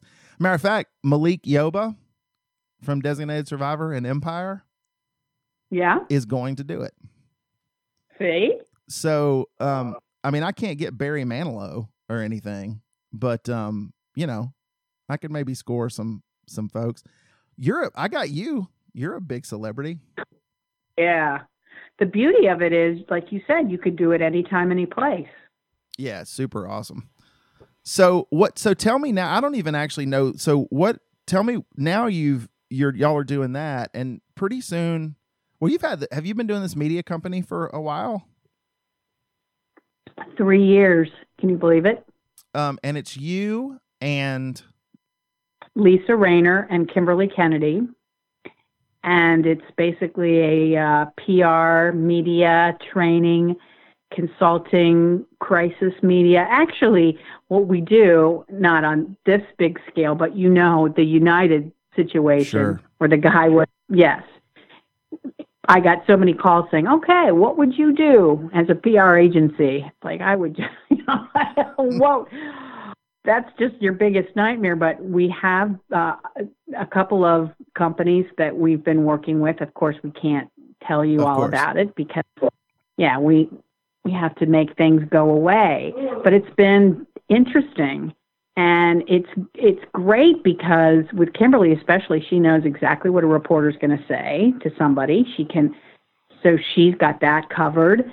And Lisa has done a lot of PR, so she's experienced in that vein, and she knows how to write. If somebody says, okay, now if people start calling our business, what should the receptionist say to deal with something that's been in the news? How do we handle that so we can write that? And I'm kind of the utility person that kind of can do a little bit of everything. So it's different. It's challenging, and it's fun too. And the best part is I get to sleep in. Yes, absolutely. And I love those two. I love you too. I mean, obviously KK. I mean, Holly knows KK really well from the CNN days, and then Lisa's awesome. And Taco Cowboy. Mm-hmm. Have you been there? Yes. Oh my gosh. It is yummy. So I know. The name is so deceiving. I mean, I had the best snapper of my life there. yeah, super great. So if you go to Taco Cowboy in Virginia Highlands, it is not just tacos. It is great, fabulous food. Yeah. So that's Lisa. So Lisa's husband is Tom Catherall. Correct. And Tom Catherall owns Taco Cowboy. It's fantastic. But yeah, they're super great. But you're right. I mean, and that's such a needed skill, because I will say with the United thing, I mean, I think their CEO just got a big old fat F for how he responded. Because I do too. He, at first he just came out sort of supporting his people when it looked really bad, which I'm not saying you're against supporting his people, but it was almost indignant. And then he backtracked, and then he issued he issued 3 statements in like 36 hours. So that's not good, right? Like, first of all, he needs to take ownership of the whole thing. Like, it's his responsibility, like being Bobby Cox, who's going to take responsibility for his team when they lose. He should have just said, this is a horrible thing that happened on my watch. It's unforgivable, and I will do whatever it takes to make this go away or never happen again. And aren't you just dying to know how much they paid that guy? Yeah, if I had to guess, I bet it was like, what, $1.5 million, probably? $1 million. I bet it was $1 million at least. I bet it's a lot more than that. It could be. I mean, I'd say it's several million, but if he opens his mouth before a certain time, he'll lose it. Like, he'll get it in increments. And if he goes on any news show, then the money's gone. I bet he had to sign that piece of paper that would say, okay, we will pay you, but you cannot say anything disparaging about the company ever. Yeah, that's probably likely. I mean, but it's funny, though, what you guys are doing, because, I mean, I think it's always been important. I think even Holly, I don't know if you ever asked Holly about this, but I think there have been a couple of times where, again, I can't say with whom, but she has done some gigs where she basically went and talked to the CEO of a company, and they basically put her in a room and said, we're going to give you a fictional disaster, and you're just going to grill him like he was in a press conference to try to get him or her used to answering questions in that circumstance. Mm-hmm. And that's been around, like the press conference thing has been around forever and ever. And I think that most CEOs are probably not super media savvy, right? So that's important. But for me, why I think what you guys are doing is amazing is that now it's like there's just so many outlets with social media and the internet. It's like the ripples are so much stronger and wider. Like, if you misstep, it's going to get put everywhere. It's not like you're just going to see their statement on the 6:00 evening news. Right. I mean, it's going to be in your face. It'll be way before that. But it's going to be in your face all the time. You know what I mean? Like the United thing. Like, when that guy's statement came out, I saw it retweeted 100 times by people with blue checks on Twitter. You know what I mean? Saying this was a dumbass statement to make. And, and then people playing the video over and over again. And it's just like, it's a lot more dangerous environment now for those type of situations, right? Like crisis control, because you cannot control the message. I mean, or you can try to control the message, but you can't control the dissemination of the message, right? Because everyone's got a platform. Everyone. Yeah, and we had somebody who was crying hysterically. They were actually in the right, but they were crying hysterically, and we're like, you can't, if they would have gone on the air like that, they looked guilty, because why would you be hysterical if you were innocent? And she was being accused of something that wasn't true. And so it took us 3 days just to get her calm, to get ready to go and be interviewed and say what she needed to say. And she was perfect. But if somebody would have thrown a camera in her face and said, well, did you do this? And she wouldn't have been able to answer. People would say, see, she's guilty. She's guilty. So you're right. That first impression, especially on video, you got to just, and I think we got to tell our kids, everybody, that we're all on, there's a spotlight on us all the time. You can't do stupid things anymore on Snapchat, on Twitter, on Facebook, on Instagram, on anything, because it's there forever. Somebody's got it. I'm just, aren't you glad that we didn't have this when we were kids? Oh my God, I would probably be in jail. Seriously, like I don't, I mean, and that's the thing. It's, young people are dumb anyway. But it's, like it's crazy. I also personally believe that that people are missing out on experiencing life, and I think that there's a general, I think it was, who was I talking to the other night? It might have been Malik Yoba, or was it my wife? I can't remember. But anyways, they were talking about where they were somewhere and someone fell, like they were out on the beach or something, and someone was riding a bike and they sort of fell off of their bike and they were not responding, right? Like they were just laying there, and they looked up and no one came to aid. They just all had their phones out. Like, that's so sad. No one actually came over to try to see if they were dead or needed medical help or whatever. They were just trying to get, 30 seconds of video. And it's just, I mean, I feel like, and I work in technology, right? That's my day job. I love it. I think it's allowed us and will continue to allow us to do amazing things. But unfortunately, I feel like it's causing us to lose our humanity a little bit. In circumstances like that, where there's not just general care for another human being, but also this internet tough guy phenomenon, where people will say anything because they're shielded by a keyboard and a handle, a username, a Twitter name, whatever. My pawpaw, who was a wise man, and I think I've said this on the podcast before, said to me when I was 10 years old, which was long before there was ever an internet, in his awesome Southern drawl, it's amazing what people will say when you remove the threat of getting punched in the mouth. So true. Wise man. And, and that's the thing that, especially for kids, like we are kind of who we are as adults, I think a lot of us, but, I just don't understand this thing of just being awful to people. I mean, it's just so against my DNA. You know what I mean? Especially to strangers. Like, I don't know. I'm not a new age kind of person, or I'm not into any mystical shit or like any of that stuff. But as I get older, I'm leaning more and more towards this idea that negative energy bleeds, right? It bleeds out and it can get on you like a spider web. Like if you walk through a spider web and you can't get it off. And it takes a while to get it off. And I just don't like to be around that. I mean, I just, it's just, I just can't. And conversely, I'm trying to be better about putting out positive energy all the time because it's healthier for me, right? It makes me enjoy the day better.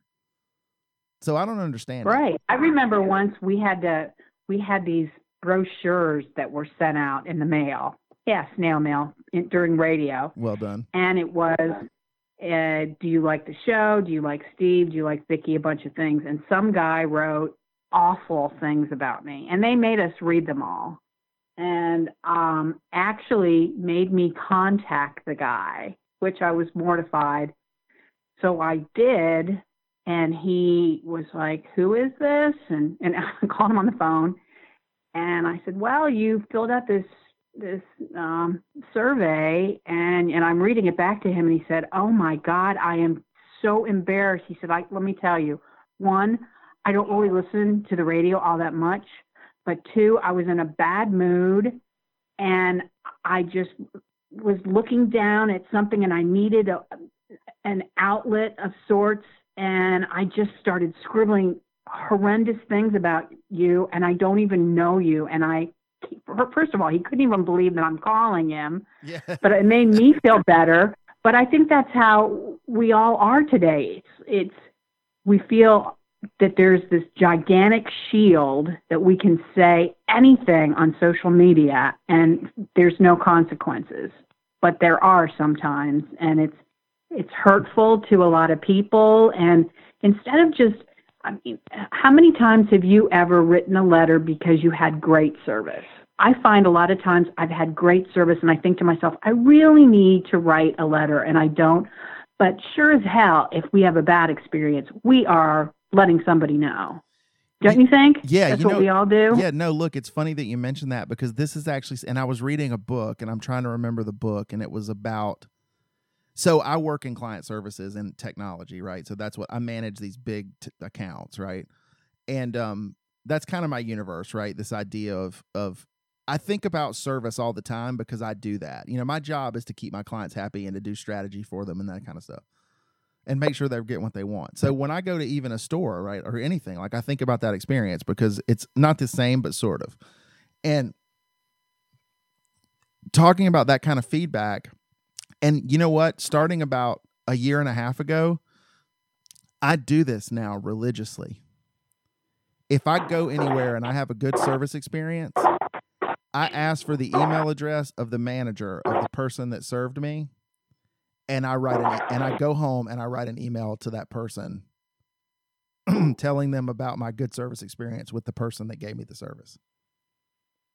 I do it. Good. I do it religiously, and I think more people should do it because I do too. They do, and it's hilarious that you mentioned that because that's something that I actually thought about a long time ago.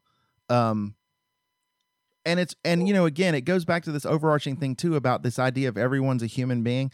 This is the root of my liberalism. Like, people always want to know why I'm liberal, right? Make pretty good money. Wife makes pretty good money. I grew up in the South. All the things that if you sort of line me up with stereotypical sort of conservative-ish things, grew up in the Baptist church, you know, everything says I should be super conservative. But the reason I'm not, and not to suggest that conservatives don't care about anybody, but it's just my overarching thing that people are people, and everyone should be afforded equality on a few certain levels. You know, in the eyes of the law, how they're treated as human beings, like they should, you know, you shouldn't treat anyone differently for a reason like race or gender or religion or, you know, and it's hard because I think biology tells us to try, you know, biology to a degree tells us that you tend to group together based on similarity. That's a survival instinct, right? So you're more comfortable around same, less comfortable around different. That's biology to a degree. But it's weird. I mean, that's why that's this thing is people. And I try to keep this thought is just like, these are human beings that get up and pay mortgages and have parents they love and kids they love and don't want bad things to happen. There's so many universal things that everyone, rich, poor, black, white, you know, conservative, liberal, they all are, you know, are literally just trying to grind out their life just like everybody else is. And I just have a hard time with, you know, this idea of like putting people into buckets and then trying to, you know, make some judgment call based on the bucket. When we were in the Dominican Republic, that same trip, we bought these Bali beds, you know, they put down on the beach. They're like those covered beds, you know, so you can get out of the sun. And we're at this all-inclusive resort, and we had a server, you know, a woman that was our server and she was with us the whole week because we had this bed every day from like 7 a.m. until 7 p.m. And the service came with the renting of the bed. So, of course, you know, Holly Furfer's chatting her up. You know what I mean? We're getting to know her, you know, just whatever. And Holly like doesn't even like service people serving her. You know, she's like trying to help the lady carry stuff around. She's just not overly comfortable with that. So I get to talking to her. Do you know what the minimum wage is in the Dominican Republic? 2 cents an hour. I don't know. It's 24 cents an hour. Wow. A quarter an hour. And she's out there and she's like, yeah, she goes up, you know, we make about $200 a month. A month. And I'm like, well, what does it cost to live? And she's like, well, you know, she's like an okay, like 2-bedroom, 1-bath apartment is like $100, $110 a month. So that's out. So your 100's out the door. You got 100 left over. And she's like, and I'm like, but food and stuff. She goes, yeah, but you know, we don't really have like TV like Americans and all that stuff has. And then, we don't go to grocery stores. Rich people do that. Like, we grow food and then we barter with the food we have with the stuff we don't grow. And we'll like buy meats, and proteins or whatever. And, that's just kind of how we live. And it just was like, I don't know, like, just think of things in the context of the world, right? Like we've got America I love America, but I don't know if people take stock in just how damn good it is, right? Like, just how good we got it. I mean, our homeless people, some of them are fat. Think about that for a second. I mean, go to San Antonio, Texas. There's fat homeless people all over the place. And again, I'm glad, and people do go hungry, but I'm glad, it's good, right? That's how good it is here, right? That even homeless people can scratch up something to eat. And you got this woman walking out fully clothed on a beach, bringing Whitey, me, rum punches, right, in the 90-degree weather for 24 cents an hour. And she couldn't have been happier. Like, she just was like, it's such a good job here. The resort is so great. They treat us, we get to meet people like you. You know what I'm saying? Like, and people like this that just will bitch about anything.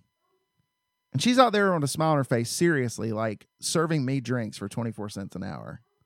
That's just such an aligning thought. I mean, I think about her a lot now that we've gotten back. It really is a centering. Like, when I feel like I get left of center stuff or get bitchy or want to complain about something, I try to think about her. Sean Arnold for president. No, I would not want that job for all the tea in China. Well, look, I have taken up so much. For all the drinks on the beach. Yeah, exactly. I've taken up so much of your time. I'm so thankful that you did this. It's awesome. Life. This is one of the things that's also great about this podcast is that, and just my life circumstance, because I was a huge fan of yours before I ever knew who you were. I think you're just lovely. And then when I got to know you, I found out that was actually true. And I'm glad we had a chance to talk, because I was a fan when I didn't know you, and I'm a bigger fan now that I do know you. And you're so sweet. And I'm glad you did this. So now I'm just going to abuse our relationship. I'm going to use your name to try to get as much exposure for my podcast as possible. And I also love your husband, even though he's from the South Side of Chicago and he's super annoying. So, so we're going to the punchline or something. We're going to do something together where we can all laugh and be happy. No, I just heard the garage. I just heard the garage hit. So my wife's home from the American Cancer Society fundraiser. So I'm going to go down. Okay. She's the social chair. So I'm going to go downstairs and tell her that, because she's responsible for scheduling social things. So we're going to get the podcast on the bill. So look, right. Everybody make sure to what's y'all's website for the firm? Is it lkrmedia.com? It's lrk-media.com. lrk-media.com. And then do you Twitter? Is that a platform for you? What's your Twitter? Vikki, Vikki _LOCKE. Go check her out. You probably already know where to find her, because, like I said, legendary. Yeah. Thanks so much. Checks for being in the here. mail. Yep, and we will talk again soon. Thank you, everybody, for listening. Okay. This is Sean Arnold. Too Much Information with Sean Arnold. I'm at Sean ATL on Twitter. Again, this was episode 10 with Vikki Locke, and I will look forward to talking to you guys soon. Until next time, press on.